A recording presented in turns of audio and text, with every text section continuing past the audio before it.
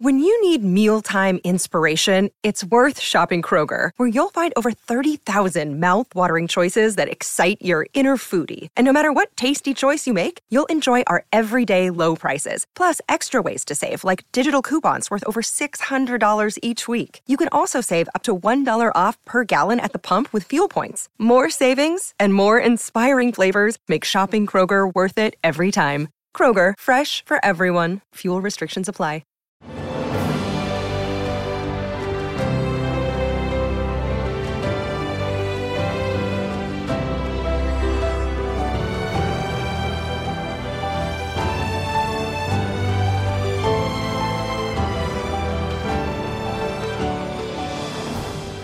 Welcome to the newest episode of Beyond the Fame with Jason Fraley. I'm your host, Jason Fraley, picking the brains of the top filmmakers, musicians, and artists of our time. Emmy winner Lynn Whitfield headlines the Prince George's Film Festival this Sunday at MGM National Harbor. She joined me to reflect on her prolific career, from the Josephine Baker story to Eve's Bayou to Greenleaf.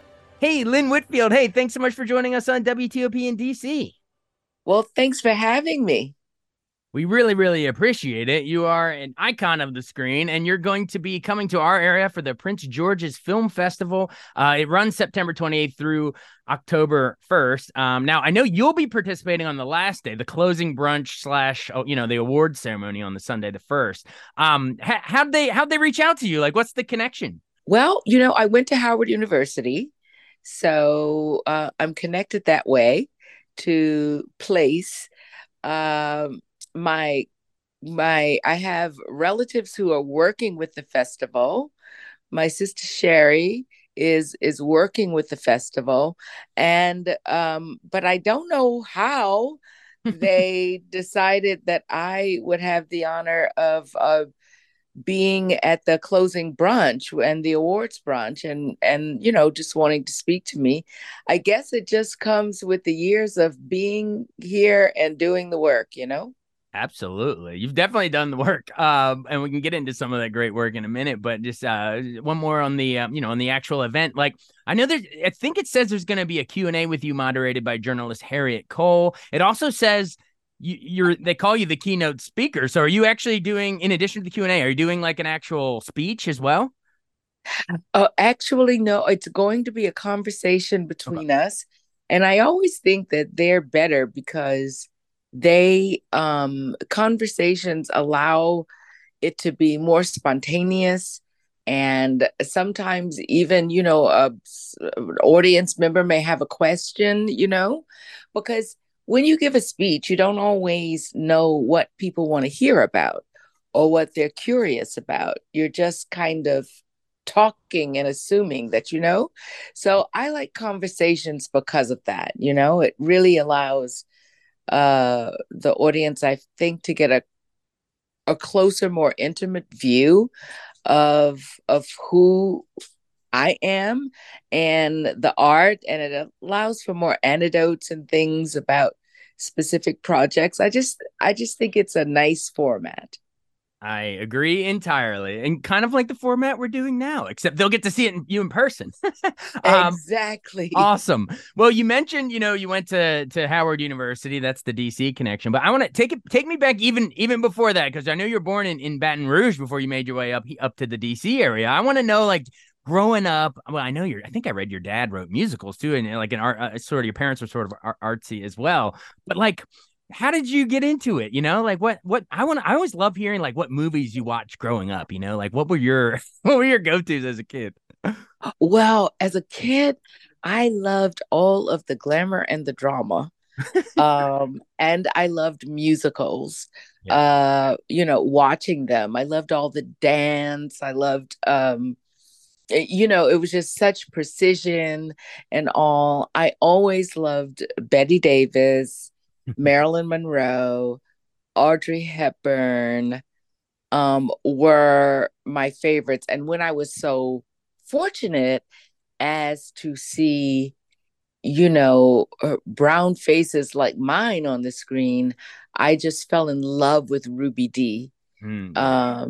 As an actress. So I always just wanted to do it. And my grandmother would allow me she would sneak me up into the den. That's what we called it then, the den, and watch the $1 Million Movie, which came on at that time. It would be considered late, and she would let me sneak up, and we would watch it because we lived with my grandmother, and it was pretty. One night, I just turned to her and I said, Grandmommy, I'm going to be an actress just like that when I grow up. And I remember her being so sweet. I think we were watching, like Dark Victory or one of those old movies with Betty Betty Davis. Davis. Yes. And she's, walking downstairs and hands in pockets and Yeah. so I told her that I wanted to be just, I don't know what my face looked like, but I know in my heart it was such a sincere uh, vision that I had for my life. And I remember her turning to me, and she turned to me in that Southern Belle kind of way, and she said, "Oh, that's nice, darling." And I even then felt that she had condescended to my Yeah. dream. Like the old bless your heart. I know, bless your heart, exactly. But I knew it was just so strong in me. It was such a strong passion that I would do it well, and it didn't matter that she just thought it was cute, Yeah.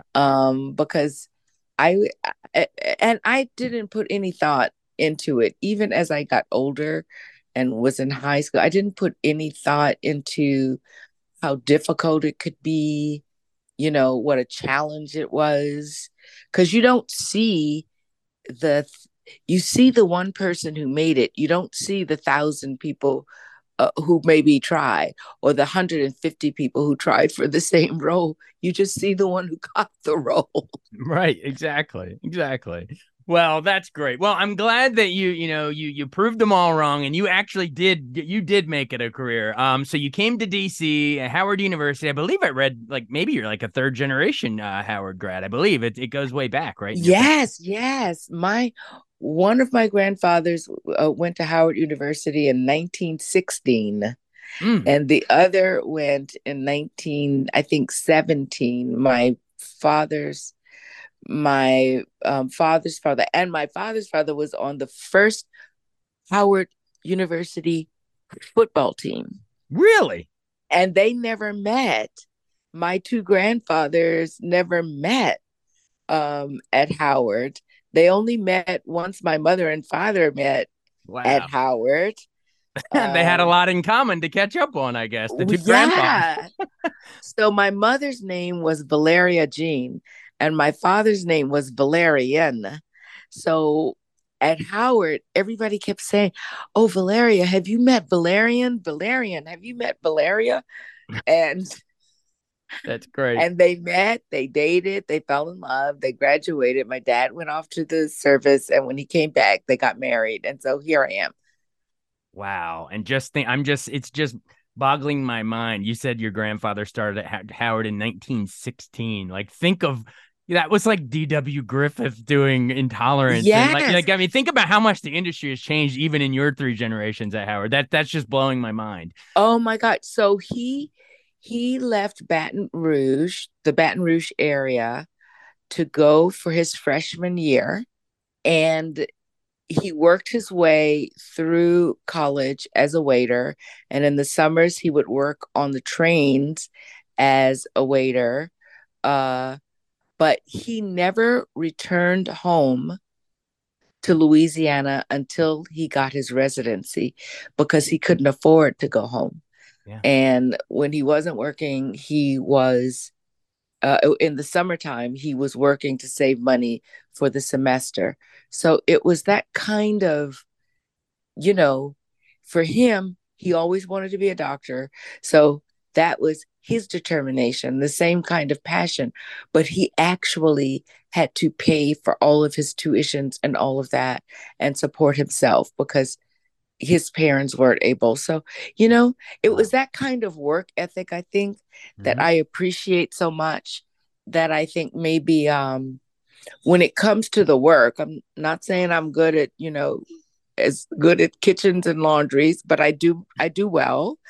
But the work ethic that was instilled in me by that kind of dedication, it I'm so proud of him still, and how well he did. But can you imagine leaving home for your freshman year and never returning home to your resident? I mean, in that time, family members passed away, Yeah. children were born, but that was the dedication. And that was that dedication that allowed me the indulgence of being able to envision, oh, I want to be an actress, when I grow up. Wow. And you did it with the same work ethic. It carried down through the generations to you, and you made it happen. I believe you were working in, speaking of DC, like right after Howard, you did the Black Repertory Company, right? And Well, actually, I was a part of the DC Black Repertory Company during some of the time that I was at Howard. okay. So I was really burning the candle at both ends, Hmm. um, because at that time, the DC Black Repertory Company was just starting. And so all of the classes and rehearsals were late at night. I wasn't a part of everything. I was a fledgling member in the beginning, um, so I would do the workshops and things that went we into the evening, and be up first thing in the morning to attend my classes at Howard. Um, so yes, I did both. Wow, that's burning at both ends, juggling it there. That's crazy. And then I know you start getting theater roles. And did I read that you acted across the great Alfre Woodard in, what was it called, For Color Girls Who've Considered Suicide, slash When the Yes. Rainbow Is Enough in 1977. Memories of working with her, and what do you think you taught each other? Oh, uh, it was just so not only teaching each other in the way of the work, but really building beautiful camaraderie and support systems, because our friendship blossomed from doing it. And also, Carol Maillard was in that company, who is one of the original founding members of Sweet Honey and the Rock. Hmm. Aku Kadogo, who was in the original cast on Broadway, was also in that company. Ruth Anna Graves, uh, Mary Alice, who just passed, who was just a dynamic theater actress in New York. So it was all, and we just had such a wonderful camaraderie in Australia. But with Alfre, I came to Los Angeles because we did For Color Girls in Los Angeles also. And we ended up being such dear friends that I was on her wedding committee and helped to plan her wedding and all. So the friendship was amazing. And just seeing her focus as an actress and her versatility as an actress. Because, I mean, many people don't know that Alfre is a wonderful comedic actress as well. Hmm. And so in For Color Girls, you got to use all of those chops, the drama, the comedy, and all. Can you imagine nothing on a stage, no props, nothing, just a big rose that is the backdrop for these monologues? And you had to create each image. You had to create the story, the unfoldment of the story, and all the characters. So within that, a lot of times there was a lot of comedic moments, and Alfred was just, brilliant at all of them. And so were all of the other actresses. It was when they say a company of actors, it truly was a company of actors together, you In the know. truest sense of the word, the company. Yeah, absolutely. Yes, and I mean creating it from in the air. I mean, just nothing. You had no props, one costume, Yeah. um, no sets, none of that. It was all your. I think that's why Intozaki called it a choreo poem, because it was all just through your body and through your voice that you brought these stories to life. Wow, all in the performance. Well, you work with Alfre Woodard on stage in as in all the whole company, like you're saying. But then you start working. You pivot into some TV work and talk about working with some amazing actors and actresses as well there, because you make your screen debut on Hill Street Blues on NBC. Like I think that still might hold the record for winning Best Drama Emmy like 4 times. Like it's iconic stuff. But then I want to talk about you're with Denzel in '86 in the George McKenna Story, that TV movie, and then with Oprah and Cicely Tyson in the ABC miniseries The Women of Brewster Place in '89. Like similar to like you said for Alfred. Like what is the dynamic and the camaraderie with Denzel and Oprah and Cicely? I mean, these are like Mount Rushmore folks, and you're working with them. Oh, it was amazing because I remember when we were doing the George McKenna Story, Denzel, because I was so enamored because it was right at the budding of so many opportunities for him, and he was doing such wonderful work. And at the time, he got the offer to play the activist Stephen Biko, who was, I believe it was Stephen Biko, a South African activist, against apartheid. And I was like, wow, he's like getting offers to do stuff now. That's how I want to be when I grow up. Yeah. I was just so enamored that I was actually working with an actor who, you know, with whom you could actually envision, you could see that moment when the industry pivots Yeah. and says, you're it, Yeah. you know? You're talking about Cry Freedom. And then of course Glory came a couple years later. Yeah. Yes. And then Glory came a couple of years later, but it was just so inspiring to me to be a fly on the wall and see all of this unfolding, right there. And even though it was a small television movie we did, it we did really good work in it. So we did the good work there, working with just an amazing actor, and also being close up for 4 or 5 weeks to see how Hollywood was embracing him and all of the opportunities that were coming his way. That really was exciting to Yeah. see. And what about Oprah and Cicely, real quick? Oh, Oprah, my goodness, she had just done The Color Purple, and had all of the accolades. And I auditioned for this The Women of Brewster Place and got the part. And I tell you, that part and the work that Oprah and I did together, it's, I think it's rare to see that kind of intimacy between females on screen. And it was like, this woman who loses her child, who loses everything, and that my character, young and Oprah, who just held her up and nurtured her and took care of her through such hard times.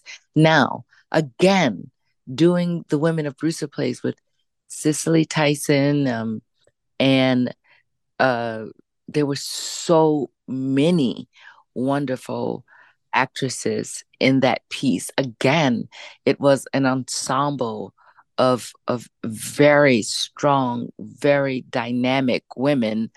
Um, there's that iconic photograph of all of us sitting on those urban, brick steps uh, for the poster. But again, it was just the the dynamism. I mean, now, and we, see it now still, but it was just uh incredible. You felt so strong, and that there's power in numbers, and so to have all these Black women with different storylines, some controversial, at the time, um, because there was a, a gay couple, and uh, an unwed mother who just kept having children,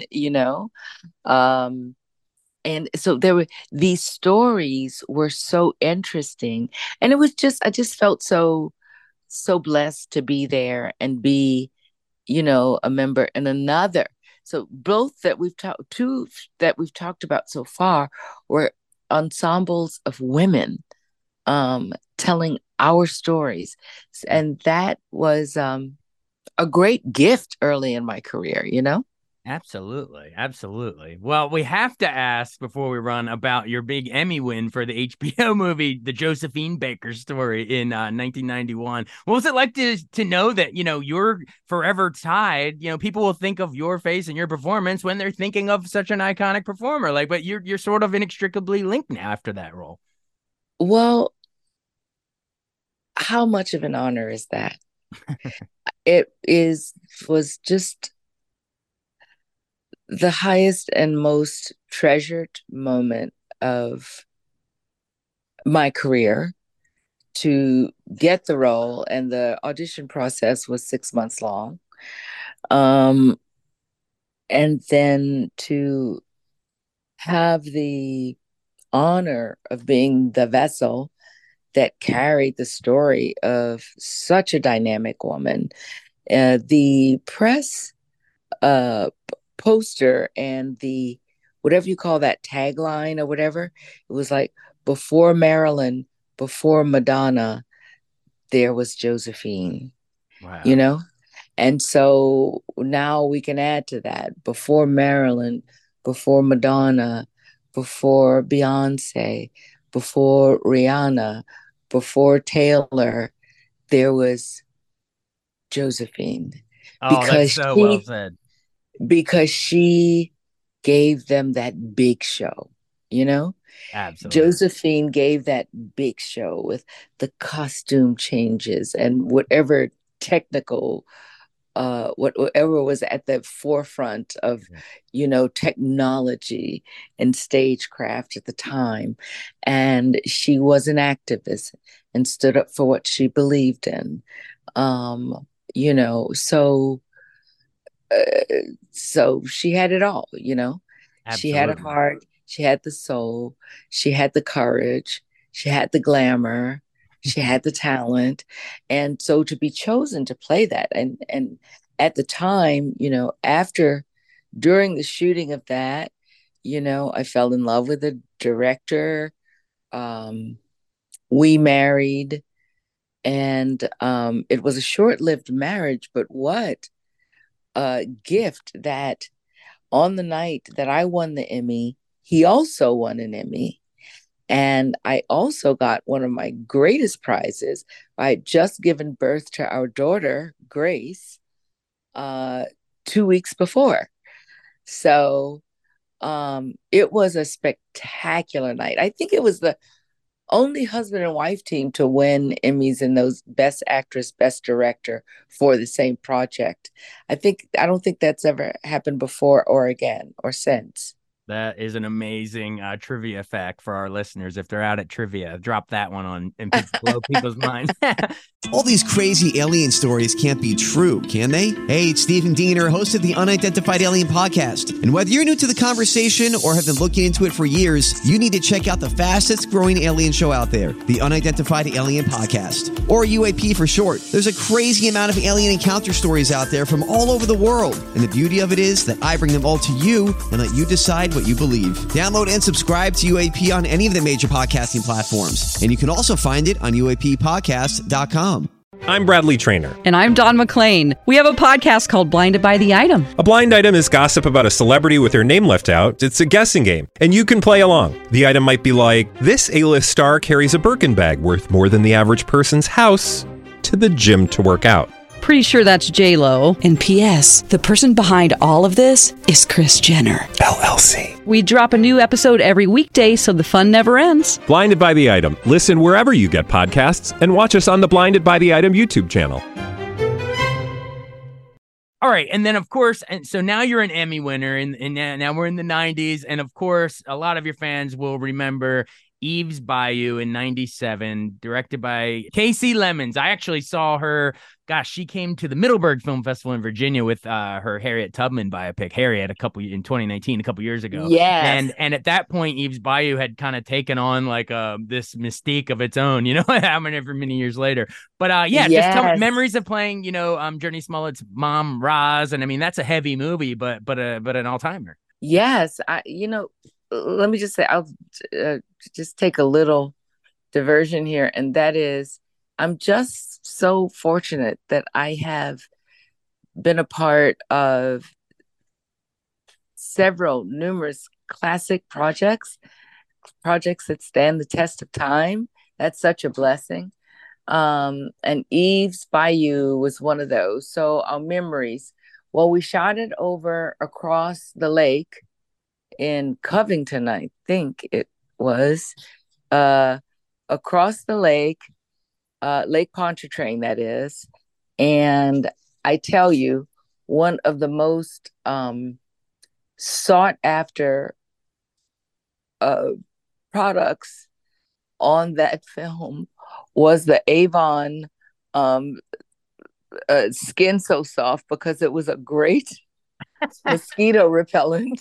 Oh yeah, mosquitoes. Of course, on the bayou. Oh my gosh, they brought you guys alive. Oh my goodness. You could, people would give away their firstborn to get. I can just imagine Samuel L. Jackson get these mosquitoes off of this damn. And we had, I don't know why, we had like a limited amount of it, but everybody's like, who's got the skin so soft? So I remember that. I remember, having to remind myself over and over again, don't put your lunch tray outside, because the alligators would come up, like the baby alligators would scurry up and get it. So that was the logistics of that particular topography. But for me, it was very profound because I come from a family of physicians in Louisiana. I had an aunt that very much reminded me of Roz, Aunt Elaine Bryant. And so it was giving honor for me to women from a different time, women from the 1950s who, didn't always, protest, who didn't have the example of being able to really maybe completely speak their minds, being able to assert themselves in situations that were uncomfortable for them. So I remember always saying to, because her husband, but for people who haven't seen it, her husband was unfaithful to her repeatedly. And so, but she still wanted to keep the family together, and be in her shirtwaist dresses. And so she kind of withstood all of that. And I remember saying to Casey, the one thing I said, Casey, I just need a scene where I can really cuss him out and let him have it. Yeah. And she said, no, you can't. Roz is not you. Just trust me. And I really got upset with her. And she said, trust me, there's power in your silence and your stillness, Mm. and you'll thank me later. And so as I've, every now and then revisited, and it was the 25th anniversary, was it? Would it? Yeah, Would have been 25th. last year, yeah, because it was 97, Yes. right? Yeah. And So yeah, so yeah. Tribeca, honored us and had a screening, and there were several around the country. And so as I watched it, I said, God, she was so right. I'm so happy that she didn't allow me to do that. But, we didn't, who knew that Journeys, we knew that there were all these wonderful child actors. She was on But Full House. yes, yes. But who knew Yeah. that what would happen to Journey's career and to Megan's career, and actually the young man, that the little boy that I had on my hip in the first scene when I walked down the stairs to Sam, was Journey's brother, Jake Smollett. Yeah. So we were all out there on the bayou, making this magical piece of work. And none of us, I think Casey knew in her mind that it had the legs to stand the test of time. And with Sam, of course. And that was such a big departure for him. Yeah. That role was such a departure from all the really edgy characters. Because in this film, he wasn't, he was a cheater, but he was very smooth and very elegant and charming. So it wasn't Pulp Fiction. it was not Pulp Fiction. Yeah. No profanity, and it was such a departure but I think Casey had an idea, but none of us knew that 25 years later, internationally, because in 1990, when it came out, whatever that year was, 97. it was 97. It was one of the best independent films of the year. However, we got no Oscar nods at all. Ridiculous. But I think the Independent Spirit Awards gave it a nod. Yeah. But yes, it was just an honor, and everyone is still doing what we do. Everybody. Yeah. Well, and Diane Carroll was in that too. Like, I'm looking at this Oh cast, my it's God. unbelievable. And Diane Carroll was amazing. Yeah. That for her was a departure as well, right? Because she wasn't playing the, glamorous, sort of diva, descending stairs and all of that. She was so beautiful. And, she would kind of touch up her makeup, after it was done, and she'd come out, be even more beautiful. And so that's how it ended up, that they figured out she should have this tribal white paint on her face, because she was just so beautiful. It was hard to make her this soothsayer, fortune teller, card reader, older woman, because her beauty was, working against her. And that's how it ended up, that she had on the white face mask stuff. Yeah, this wasn't Carmen Jones or Claudine or it was different absolutely not. No. And we also, just final point on that movie, because we could do a whole podcast on just that movie, but we won't. But but Casey Lemons, for a directorial debut, she was just Clarice Starling's, Jodie Foster's sidekick in Silence of the Lambs as an actress. No one knew she could direct a movie like that. So. Yes, and she walked around with this story for years, and she did a sizzle reel of it, a short film of it, and just kept trying to sell it for years and never could. And when Sam signed on, that gave her the opportunity to get the funding.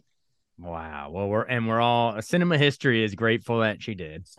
All right. Well, Oh, yes. I definitely want to get to Greenleaf, but before I do, one more really quick, because similar to how you said, similar how you were saying Alfre Woodard, doesn't get enough credit for comedy and drama roles and all that, but same for you, but after Eve's Bayou, which obviously was a real heavy movie, you went on a run working with some great comedic actors and showing your range on the comedy side. Let me rattle them really quick. Martin Lawrence in A Thin Line Between Love and Hate. You work with Danny Glover and Joe Pesci in Gone Fishing, Julia Roberts in Stepmom, Chris Rock in Head of State, Tyler Perry in Medea's Family Reunion, and then all the great actresses in The Women as well. Meg Ryan and who all was in it? Ava Yes. Mendes, Jada Pinkett, Cloris Leachman, Annette Bening. I mean, come on. So yeah, just fight for your comedic side for a second. I listed a bunch, but I mean, that's proof right there. You can do it.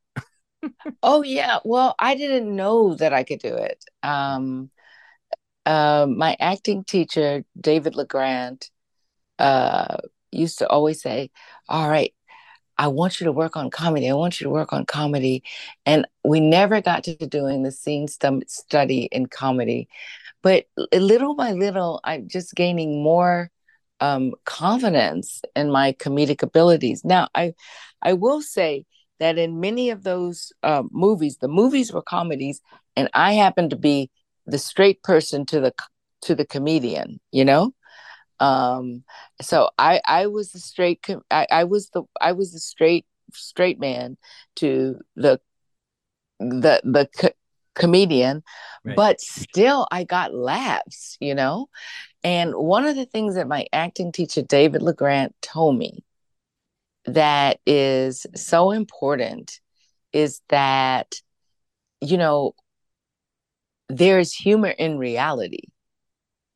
Right. In playing it straight, there's humor. There's slapstick and comedy where okay, I gotta land the joke, the bump kind of comedic timing. But then there's just the comedic timing of people being honestly who they are, and they're just friggin' funny. I mean, in real life, you see that all the time. Um, so somebody walking down the street and just like a simple exit, say an acting exercise, somebody walking down the street and getting gun stuck on the bottom of their shoe, right?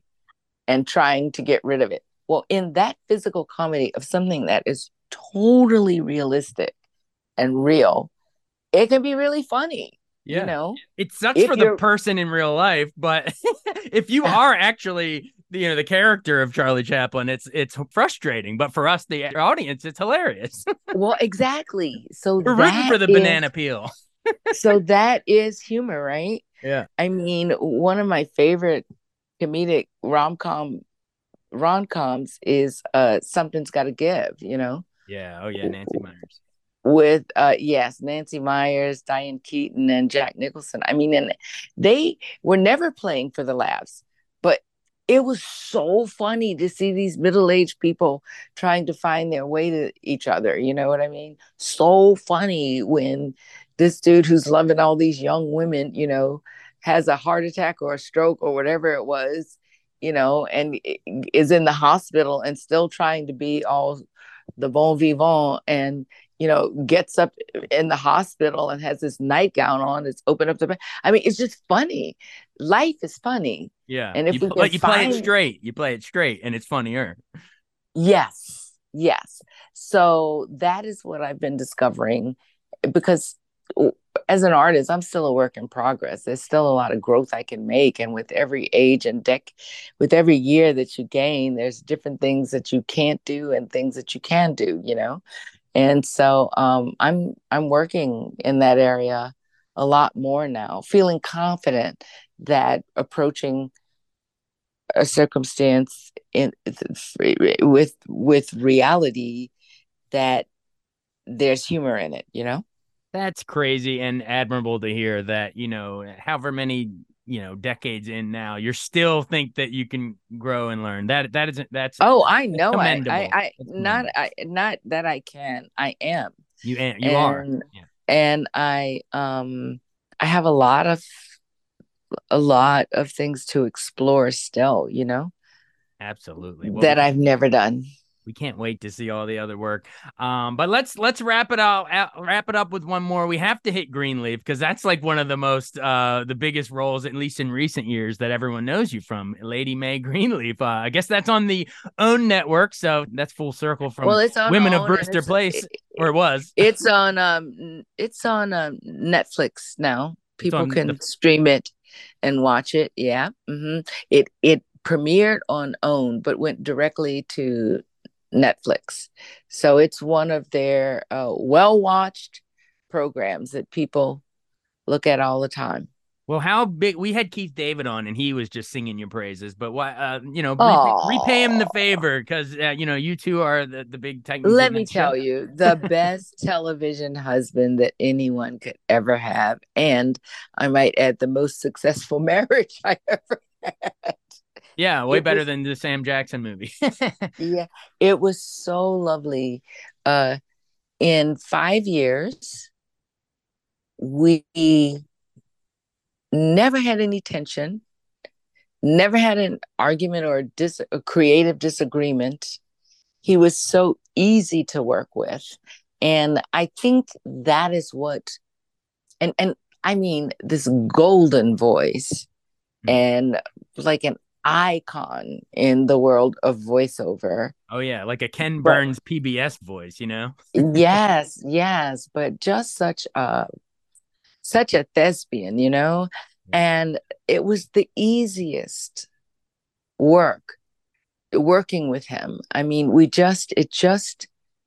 I don't know. I feel like it kind of had that magic of like, and I'm not bragging, but just as a thespian and working with someone, like the beauty that Ruby Dee and Ozzie Davis had together, Good call. Good just comparison. kind of very classic, like equals. When you looked at our scenes, you were looking at two artists who were equal in ability and heart and all of that. And he was just such a gentleman. I mean, so supportive. And we'd had the best experience working together. He's such a noble, like funny, quirky, wonderful guy. And I think he knows every classic ever written in the way of classic music, and he would sing all the time and he'd tell jokes. But by the fourth season, I'd be like, he'd start telling a joke, and I'd say, okay, Keith, I'm gonna turn you over um to our day player here, because I've heard this one like 3 times. So we actually became like, and he's like, oh, well, and he would just turn and start telling it to somebody else. Yeah. I loved Keith. Your So voice is iconic, but I've heard this 3 times. yes. So, Keith, how are you doing today? The better for you asking. So, and that was his standard. I mean, he's just like Awesome. a classic man, and an incredible artist. So awesome. Well, you didn't do too bad for yourself in that. You won 2 NAACP Image Awards for that role. So everyone check it out on Netflix. I have a feeling that'll be watched for years to come. Well, Lynn Whitfield, thank you so much for making so much time for us. I can't believe you stuck around and talked so long. We covered a lot of ground. I really appreciate it. Well, you know what? Let me compliment you. It's just so marvelous when you have one of these chats with someone who is so has all the frames of reference, so you can just cut to the chase of the stories, and Right. filling in. So it was delightful to be interviewed by such an informed interviewer host. Yeah, we love movies. You know what I mean? It makes it easier when everyone involved loves the movies and TV. Well, there you go. There you go. There All you right. go. Well, And I think now more than ever, we need to turn to our art and just, there's such beauty in storytelling and such growth for humanity just in storytelling, to what we do want to be and what we don't want to be, we can use art to help to change the world. Absolutely. Well, help inspire the next generation of those storytellers and filmmakers by coming to the Prince George's Film Festival. It's going to run September 28th through October 1st. And on that last day, on Sunday, October 1st, you will hear a great Q&A with the legendary Lynn Whitfield. Hey, thank you so much for doing this. This was an honor. Oh, you're quite welcome. Thank you. I hope you come to the luncheon. Yes, everybody listening to this has to come. Come on, get it. No excuse. Get out there on the 1st, everybody. Okay. Sounds All good. All right. Okay. God bless. Thank you. Bless you too. Bye. Bye-bye.